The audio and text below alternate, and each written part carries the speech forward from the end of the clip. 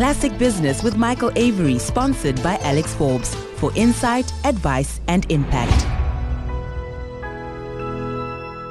Well, it's a big week, very important week with the national budget and all eyes on the finance minister. And I think everyone in South Africa at the moment is questioning what happens next. Where do we go? Major national election later this year. Our national debt is ballooning to absolutely unsustainable levels, and we still don't see enough action and accountability on the corruption front.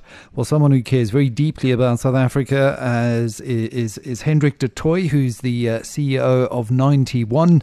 And Hendrik, it's great to have you on the show as we head into this budget. But where do you see South Africa at in 2024? Thank you very much, Michael. Great pleasure to be with you today. But if we think about South Africa, our own country, it's not just about profit. It's not just about making success. It's about, as Anton Rupert said, sleeping well because your neighbor is sleeping on a full stomach. If your neighbor is hungry, you can't sleep well. And I think we've got to start addressing societal problems in a sensible way without losing the magic of the market. And that's the debate. And sadly, we have such a polarized world due to the fact that the media has, the media platforms which were read by people and listened to by people centrally, now broken up, and we all listen to only what we believe in. So we're all in echo chambers now due to the way the algorithms, the Googles of the world work. And so the village square doesn't exist, and there's no honest debate. And I wish we could get back to a world like that. How, I don't know, but that's our challenge, so that we can talk to one another and not talk at one another. Yeah, such a good point. Neil Ferguson, actually, the historian, writes a great book called The Square and the Tower. He's an historian of some repute, and given his historic lens, he goes all the way back to the invention of the Gutenberg printing press and how we, the good Lutherans of the time, thought that it would enable the spread of Christianity around the world because now you can reprint the good book. What really happened, though, was things like mythology, witch hunting, all of that was reprinted and also led to a period of great hardship and spreading of disinformation at the same time. And, I think in the social media world that we live in today, where, as you say, we're in our echo chambers and we're not really challenging our conventions, that, it is a huge problem. And how we get back to the public square, I guess, that's the million-dollar question. In South Africa, let's focus on how we could potentially do that in an environment where I know business is trying to work with the government. It has received some criticism. Some say that business should just let government fail and hasten a political change because otherwise things just won't change. Others say, well, you can't just sit by and watch the economy collapse and the hardship that will bring. What is your thought on how business should interact with government in trying to arrest the decline? Michael, thank you. It's actually a timely question because I was on a call last night of the CEO initiative, which is chaired by Adrian Gore, and which tried to recreate a positive dialogue with government and a problem-solving orientation to that dialogue. And they were reporting back, the SteerCo members were reporting back. And I went to that call fairly cynical, thinking it's just another, meeting with government, because we all have had pretty unproductive repeat meetings with government about issues. And I must say, I came back last night went home very positive and uplifted, not only by the efforts of those involved, but also the practical steps that have now been taken and agreed to by government after very regular. And, they have very regular, the SteerCo has 6 weekly engagements with the president himself and key cabinet ministers. And actually there has been action, starting off and reporting back actions. For example, the activity from police and the Hawks joint activity with the mines in arresting some illegal miners or stopping some illegal mining, the transport questions in some harbors that have been dealt with. I think we've seen on the power side some very significant moves in terms of allowing wheeling in all cities in South Africa. All of these came from the dialogue. Now, business shouldn't claim credit for everything, but the fact that they were actually explaining the cost to people in government and providing technical expertise where government is short of technical expertise is really important. The business can never run, government can never go so close, but in this country we have capacity in places and we should use the capacity. So I'm actually quite positive, but I do think that business people must also not cynically just tell government what government wants to hear.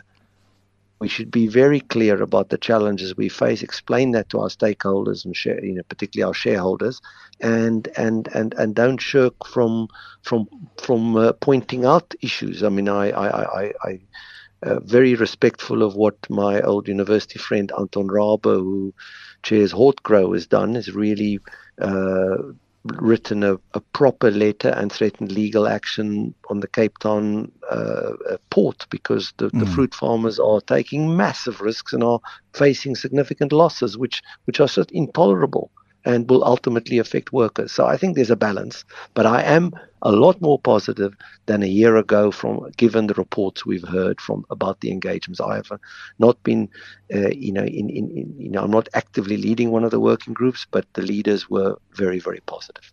Yeah, and Hendrik, one is obviously very mindful of not antagonizing a key stakeholder in government, but equally, I've never come across a relationship that succeeds without absolute honesty. And if you look at a Treasury presentation to Parliament this week, it just put into stark relief the taxpayer funds that have gone into bailing out 6 of our failing SOEs. I think 281 billion rand was the sum from that presentation. And what worries me is that one of the big elephants in the room, and we saw it in the Sunday Times over the weekend, is that we have to have meritocracy. We have to have the right people at the top. And acting Transnet CEO Michelle Phillips and acting Transnet Freight Rail CEO Russell Barkis, both highly regarded by the market, and Transnet's customers were deemed not black enough to be appointed to permanent CEO positions. Now, surely if business is going to lend a hand to support this government, it has to start introducing some red lines and some non-negotiables. I think, it's many, many years after the 1994 transition. In fact, we're in 2024 right now. There's a time when we should say, South Africans must demand the best, whatever that best is, and we should stop apologizing. We should always recognize and remember our past and make sure those mistakes, including the racism of the apartheid era, is never repeated. We can't live in permanent fear where the community cannot have an honest discussion about delivery, because ultimately most of the beneficiaries in South Africa, if we run a good economy, will be black people whose parents suffered under apartheid. And therefore, we should address the issue of, we should say what works in terms of transforming the economy to a fair economy, and what works in terms of empowering communities, but not slavishly follow old formulae that were maybe correctly invented in the early 1990s. And the fact that a woman from a previously disadvantaged background is not deemed black enough to run a state-owned enterprise is simply nonsense, and we shouldn't tolerate that. Of course, we should be sensitive about the demographic makeup of who is in our workforces. Of course, we should be sensitive about the opportunities. But I think South Africa is reaching that point. The mere fact that you asked the question, the mere fact that I'm comfortable to say that on air, tells me that we are maturing, and I think many black people, and probably the majority, would support that. They want delivery. They are tired of the incompetence and the failure, the litany of failure that we're seeing in this country, because we are not necessarily doing things the most optimal way. I mean, what I'm very sad about is what's happening in the Congo right now, where we're sending 2,900 troops, ill-equipped to fight a battle without helicopters, without the right things, and 3 died this week unnecessarily. Yeah. And that's not necessary, and that has nothing to do with the legacy of apartheid. That is just all to do with incompetence and corruption.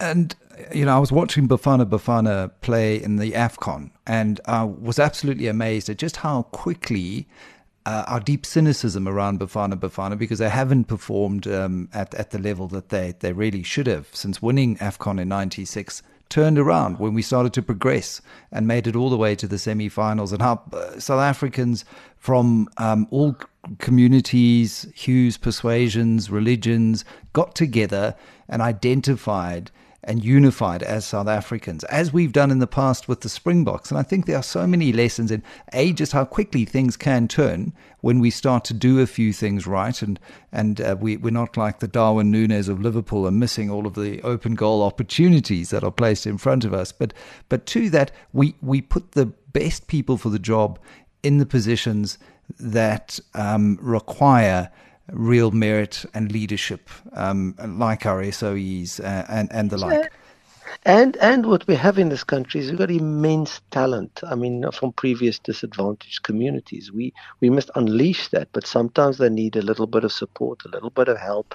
And I think the way Rassie Erasmus ran his Springbok squad, and in an inclusive way, very mindful of backgrounds, very mindful of differences, but still ultimately focused on competence and winning games, is the way we in South Africa should play together. And this has nothing to do with your political persuasion. And I think it's really important that there's probably the time, if I had any advice to the president, whoever wins the election, I would not create a coalition if that is forced upon me. It is time to create a government of national unity, which is different from a coalition, which focuses on 3 or 4 goals, primarily economic goals, but to get the society back at a level where it can feed its people, where it can supply jobs, where we don't boast about how many people are on social grants, and the support that will come from South Africans, whether it is the unemployed person, whether it is the billionaires, will be incredible, because we've seen the capacity, as you've mentioned the Bafana example, and it's actually not that difficult. And then execute. Problem is, we take a very long time to get something done. But my positive message to my fellow South Africans is, what I think government realizes that we have reached a point, and I'm not saying the ANC, I'm saying government, including currently ANC is the ruling party, but government, that not further non-delivery will create such havoc that we actually have to now start playing, focusing on the real goals. So there's whether we can execute well is a different thing, but we still have the capacity as a country. And, the benefits of that, and I know you're a big bond investor in both corporate and sovereign debt, and currently, I mean, at the 10-year, you're getting 11%. If you go out 25 years, you're getting around 12.5%. So government is paying an awful lot to fund its deficit, and that is a yawning deficit between what we expend on infrastructure and social grants and everything else, paying doctors and nurses, and what we collect in taxes. It's 600 billion rand. Now, the benefits, if we are to see this materialize, is that cost of capital will come down, and also the hurdle rate for companies to invest will come down as well. So it'll be a virtuous cycle. Yeah, and will become an interesting place for international investors. I mean, it's not that difficult. Just make the place a bit safer. So in other words, get the criminal system to work, deal with the rife corruption, which is really put people in orange overalls, or start, do an if you want to get the political hurdles away, do an amnesty, start again, and put everyone in orange overalls after that.